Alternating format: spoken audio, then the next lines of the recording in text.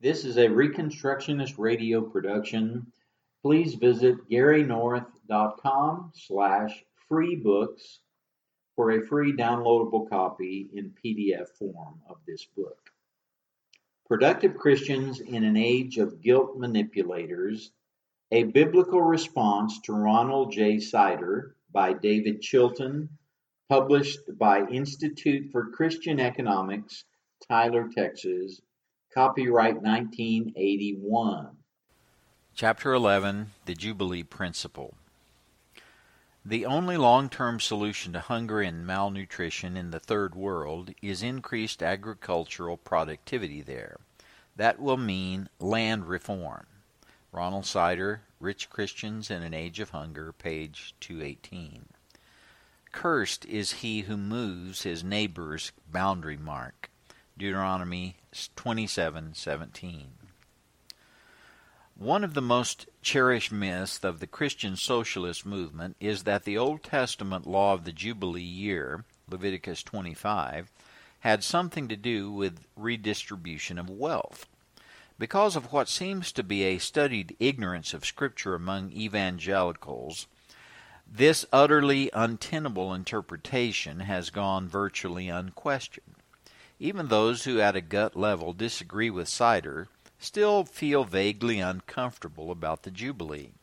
Granted, if the Bible really does command redistribution, we have no choice but to submit to it willingly and cheerfully. But the question must always be, what does the Bible really say? We have seen that Old Testament society lived in terms of 7-year cycles. The final year of each cycle was a year in which the land was to receive a rest, and debtors were to be released from their obligations. At the end of 7 cycles, 49 years, the 50th year also was to be proclaimed as a year of rest, and all believing slaves were released. More than this, however, was the fact that the lands which had been sold during the previous 50 years had to be restored to their owners. The land of Canaan had been parceled out to the various tribes and the families within those tribes. The property which they owned could not be permanently alienated from them. Because of debts, a man might have to put up his land for lease, but in the Jubilee year, the property had to return to him. It is this aspect of the law which is especially seized upon by those who would use the Bible to justify socialism. What use does Sider make of the Jubilee law? First, he says, at the heart of God's call for Jubilee is a divine demand for regular, fundamental redistribution of the means for producing wealth. God therefore gave his people a law which would equalize land ownership every 50 years. The Jubilee principle is thus one of massive economic sharing among the people of God. In terms of this, we can see that God's Word is opposed to laissez-faire economics and stands firmly on the side of human rights over against property rights. Presumably, people who own property are not human and thus have no rights. If the principle of the Jubilee is to be applied to the modern age, how does Sider envisage its implementation? Sider has several ideas about how Christians can live the Jubilee, but 2 of his proposals deserve particular mention. Number 1, stating that tariffs and commodity agreements seem just and desirable, he claims also that they are very modest in comparison to the year of Jubilee. We have already noted something of how just these practices are. But for Sider, they are only modest in terms of whatever it is he would really like to see. We must discover new concrete models for applying this biblical principle in our global village. He longs for a new generation of economists and political scientists who will devote their lives to formulating, developing, and implementing a contemporary model of Jubilee. If you had hoped that Sider's ventures into international politics were simply temporary aberrations, think again hard. He's only just begun. Number 2, he suggests that we select a year in which to celebrate a modern jubilee. All Christians worldwide would pool all their stocks, bonds, and income-producing property and businesses and redistribute them equally. There would undoubtedly be a certain amount of confusion and disruption. But then good things are seldom easy. In comparing Sider's views with the biblical Jubilee laws, we should note that at the outset that he is being somewhat hypocritical in all this, since he does not really believe the Jubilee laws are valid at all. Quote, I certainly do not think that the specific provisions of the year of Jubilee are binding today. Unquote. And neither do I. But if we both agree that this legislation is no longer binding, why bring it up at all? Sider answers that the basic principles, not the specific details, are important and normative for Christians today. This allows him to exercise his penchant for abstracting what he regards as principles and pouring his own content into them in disregard for the biblical context. The Old Testament laws of land tenure for the 12 tribes of Israel are translated into price controls, redistribution of income, and whatever Sider's new generation of political scientists comes up with. But Sider is correct about one thing. The Jubilee law is not binding today on several counts. It refers specifically to the land of Israel, which God had divided among the 12 tribes. By divine fiat, the Israelites became the original owners. The previous owners, the Canaanites, Hivites, Jebusites, etc., were forever dispossessed because God had declared that the land belonged to his people. No other landowner can make this claim. I may buy or sell property, but I cannot claim a divine right to anything in the sense that the Israelites could. We cannot establish the Jubilee anywhere outside of Palestine, for we have no starting point. Who is the original owner of your property? The Native American Indians? Aside from the fact that the Indians had no sense of private property in land as we with our Christian heritage know it, the American Indians aren't original owners either. They wrested it from people who were here previous to them. The original ownership of Israel was a creative act of God and is simply inapplicable anywhere outside of the promised land of Israel. Until Sider gets around to claiming his own deity and decreeing original ownership, the Jubilee land laws have no relevance anywhere else. To abstract them from their context is to commit the same error as demanding the annihilation of modern Canaanites. There are no biblical laws for original land tenure outside of Israel. Moreover, the Jubilee laws about the land are invalid even in modern Palestine, not counting the fact that the records of title holders were destroyed in AD 70, making it impossible to apply the law anyway. The land tenure laws are inapplicable after the coming of Christ. The Jubilee was typological. That is, it was a symbolic prefiguring of the work of Jesus Christ.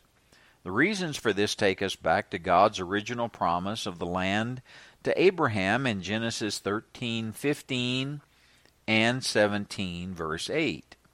Paul was under the inspiration of the Holy Spirit and interpreted these statements as in reality a promise of Christ. Galatians 3, verse 14 and verse 16, and says that Christians are inheritors of God's promise to Abraham. Galatians 3, verse 29. He was a guarantee of real how was a guarantee of real estate a promise of Christ? This is because Palestine was no ordinary land. It was to be the scene of the most significant events in redemptive history, culminating in the birth, life, death, resurrection, and ascension of our Lord.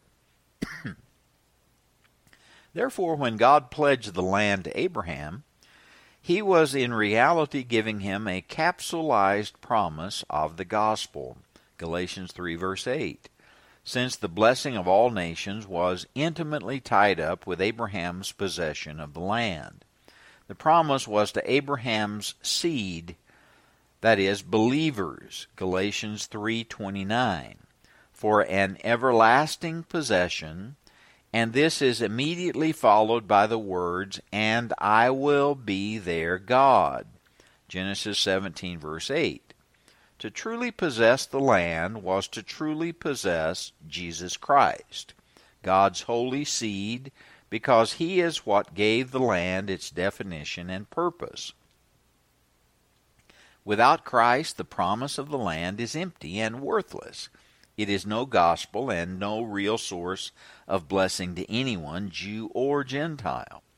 But because Christ came in fulfillment of the promise to Abraham, the land, in its real meaning and significance, is ours forever. In terms of this, the Jubilee required that the land could not be permanently alienated from godly heirs.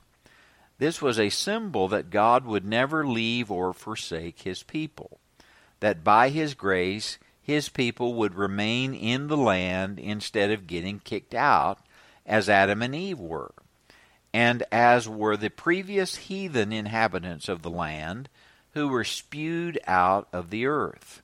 Leviticus 18:24 through 29. God's people have an atonement in Jesus Christ. The effects of the curse, still visited upon those outside of Christ, are being reversed through the grace of God in the gospel. Therefore, the announcement of the Jubilee was made on the Day of Atonement. Leviticus 25 verse 9, after 7 sevens of years, a perfect fullness. Leviticus 25 verse 8, symbolizing Christ, who came in the fullness of the time, Galatians 4 verse 4. The Jubilee was clearly ceremonial, pointing to our atonement, liberty, and security in Christ, whose coming marked the favorable year of the Lord, as He Himself proclaimed, release to the captives. Luke 4:18 and 19. Compare Isaiah 61, 1 and 2. But Israel rejected liberty in Christ, choosing instead to be enslaved to Satan and the Roman Antichrist. In spurning Christ, they thereby forfeited their right to the land. So the curses of the law were reinstated. The Jews were driven out, and their land was confiscated. Christ, like the land which spoke of Him, spews the ungodly out of His mouth. Revelation 3, verse 16. However, we must examine further the specifics of the Jubilee laws in order to see just how much the actual principles conflict with Sider's version. In some ways, the Jubilee actually furthered inequality. For one thing, it did not equalize incomes.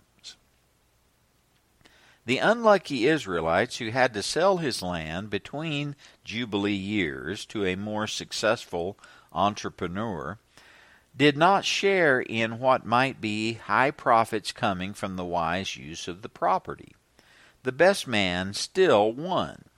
The land was used by those who were best able to manage it, as demonstrated by their own successes that enabled them to purchase it in the first place. And when the original owner received it back, it would not exactly be in prime income-producing condition, for it would have lain fallow with no labor expended on it for at least a year. This is obviously vastly different from pooling all stocks, bonds, and income-producing property, as Sider would like to see. The restored land was not producing any income at all. The income was already gone in the hands of the wealthy businessman who had had the use of the land. The Jubilee constituted an extra Sabbath year as well, Leviticus 25:11, so that the one who received it back would not be able to plant it until the 51st year, in which case it would not be income producing until after the harvest, about a year and a half after he repossessed it. It must be remembered, however, that these are merely inconsequential details. Ronald Sider stands for the principles involved, the expropriation of income-producing property, and the control of prices at gunpoint. But there's even more to the Jubilee law than this. The laws of inheritance are naturally involved in the question of just who is to receive the land. In biblical law, the firstborn son receives twice as much as the other sons. Deuteronomy 21:17. As my second son will be happy to inform you, that is a significant inequality. Moreover, a father has the right to disinherit an ungodly son and pass an inheritance along to a godly servant. Proverbs 17:2. Ultimately, the godly will inherit all things, and the wicked are dispossessed entirely. Proverbs 13:22, 28 verse 8, Revelation 21 verse 7. Thus, even some Israelites did not receive land in the Jubilee year. Also, it must be remembered that immigrants were generally among the poorest members of society. They were not affected by the Jubilee provisions about land, nor were their interest-bearing debts canceled. Many, if not most of the poor would be in this category, and the Jubilee did nothing for them. In this connection, we should consider the subtle shift Sider employs in his axe-grinding abstractions. He implies that the Jubilee was a complete redistribution of the means of production across the board. Everything is equalized among everybody. As we have seen, it was not the poor who got land, but the poor Israelite with the familial inheritance who was restored to his ancestral land. Many poor were excluded, all non-Israelites and some Israelites who were disinherited. But Sider overlooks this completely. The year of Jubilee envisages an institutionalized structure that affects everyone automatically. In an important article on the Jubilee, Gary North adds an important dimension to our understanding of its real function. Quote, when Israel left Egypt, there were approximately 600,000 men, plus women and children, Exodus 12:37, plus a mixed multitude, Exodus 12:38. As many as 2.5 million Israelites may have been involved in the Exodus. We do not know how many came into the land of Canaan with Joshua, but there were probably no fewer than the numbers who had escaped from Egypt. But the size of the land conquered by Israel was probably not much larger than 8 million acres. Thus, the per capita holdings of land were not that great.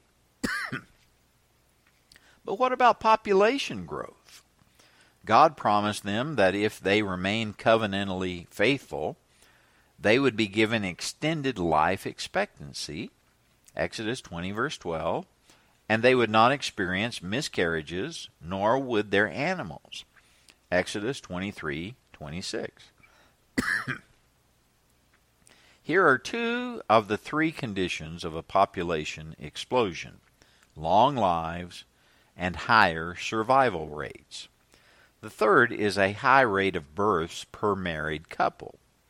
While this was not expressly promised, it was understood that large families were basic to God's blessings.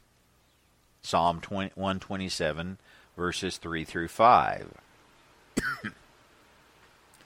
Their experience in Egypt testified to the astounding possibilities for population growth. If 3,000 covenanted household servants entered the land of Egypt with the 70 lineal descendants, then they multiplied to 2.5 million in about 135 years. How do we know this? Because the execution of the Hebrew males began about 80 years before the Exodus, and the total time that they spent in Egypt was about 215 years. This was understood by the writers of the Septuagint, the Greek language translation of the Old Testament, 2 centuries before the birth of Christ. They added the words, "and in the land of Canaan," in Exodus 12:40. Now the time that the sons of Israel lived in Egypt and in the land of Canaan was 430 years. Paul informs us that it was 430 years from the Abrahamic covenant to the Exodus. Galatians 3:15 through 17. So about half of this time was spent in Egypt. And this was the belief of Josephus, and it is the case offered by Donovan Corville in his important book, The Exodus Problem and Its Ramifications. After the infanticide edict, the population growth of the Hebrews slowed rapidly. By the time of the Exodus, they were in a steady state pattern with 1 boy and 1 girl per household. We know this because 40 years after the Exodus, approximately the same number of males entered the land of Canaan. To achieve this sort of zero growth pattern after a period of rapid growth, there must be 1 or more generations of slow growth. For if there is high growth in one period, and then the birth rate subsequently falls to the replacement rate of 2.1 children per woman, there will still be a high population growth due to the large number of young women entering the childbearing years. This is happening in the United States at the present time. Remember, this was back in the 1980s.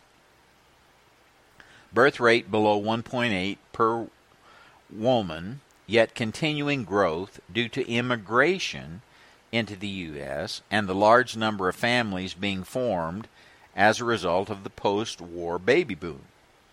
Thus, the growth from 3,000 to 10,000 to 2.5 million took place in the first 2 generations in Egypt. This points to large numbers of conversions to Judaism and the adoption of these circumcised converts into the original 12 families. If 3,000 came to Egypt, then the growth rate was over 5% per annum, historically unprecedented in terms of births alone. If 10,000 came in, then the rate was about 4.17 per annum, slightly higher than the extremely high 4.13% annual rate of increase of one of the incomparably fertile Hutterite communities in the United States in the early 1950s. It is more likely that conversions accounted for much of this increase in Egypt. But the combination of births and conversions expanded the Hebrew population rapidly, as Pharaoh noted. Had a rate of 4.17% per annum continued, let alone increased as a result of 0 miscarriages, they would have multiplied from 2.5 million to 10 billion, twice today's total world population, in less than 200 years after the Exodus. This gives you some idea of the potential for growth which God's promise, coupled with a comparable rate of growth and conversions, offers. It means that within a century, the whole world of their day would have come to the true faith. There were not billions of people from which to draw converts, of course. But to have achieved this, they would have had to remain covenantally faithful to God. They didn't remain faithful. The dominion covenant is an ethical covenant. When men conform themselves rigorously to God's law, through God's grace, they are to expect incomparable blessings. The whole earth is to come under covenant, man's jurisdiction, as rapidly as possible. The rule of God's law on earth is not to be delayed for old time's sake. God offered the Hebrews world dominion when they entered Canaan. Canaan was little more than a point of embarkation. They did not respond ethically to the requirements of God's law. But if they had, it should be clear how little the Jubilee year would have been worth to any given family. With per capita land of about 4 acres per person when they entered Canaan, not accounting any of the mixed multitude who may have covenanted themselves to Israel. Caleb, for example, was the son of a Kenite, Joshua 14, verse 6. It was clear to them what large families would do to the inheritance of each family member.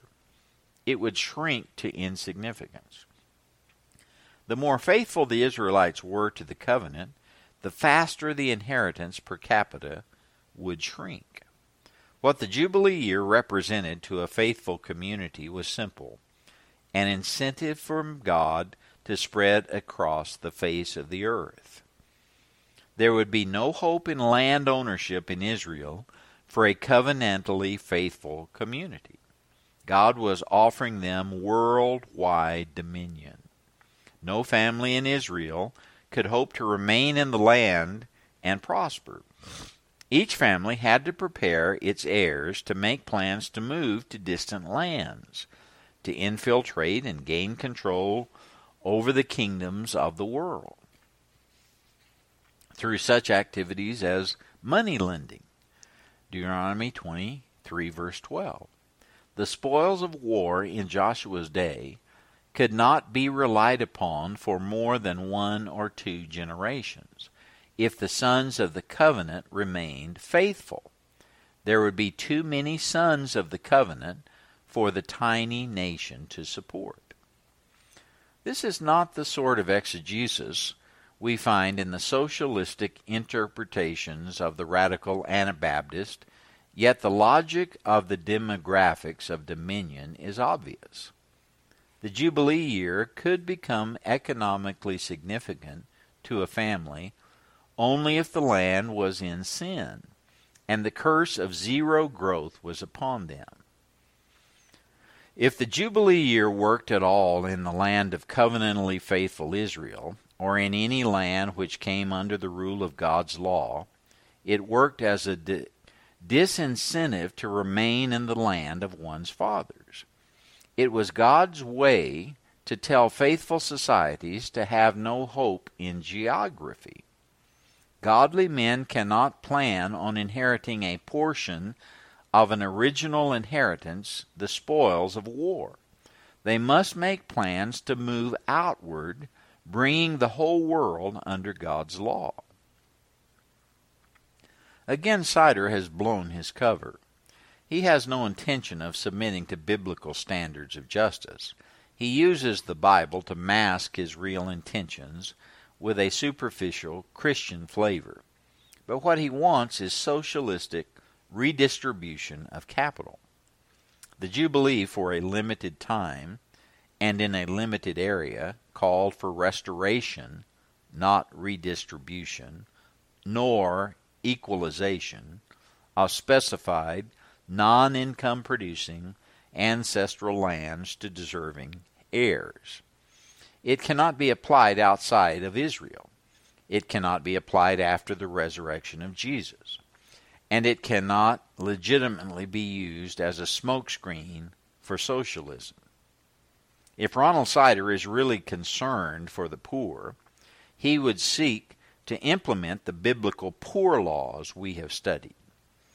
If he were concerned for the poor, he would seek to encourage the godly investment of private capital so that real wealth for all of society would rise. If he were really concerned for the poor, he would encourage them to build, work, and save for the future, resisting the attempts of an ungodly state to enslave them. If he were really concerned for the poor, he would try to prevent the state from playing God. If he were really concerned for the poor, he would teach obedience to God's law as the means for obtaining God's blessings throughout our land. The fact that he does the very opposite of these things raises an important question. What does he really want? The Reconstructionist Radio Podcast Network brings to you a complete lineup of podcasts where you will hear practical and tactical theology.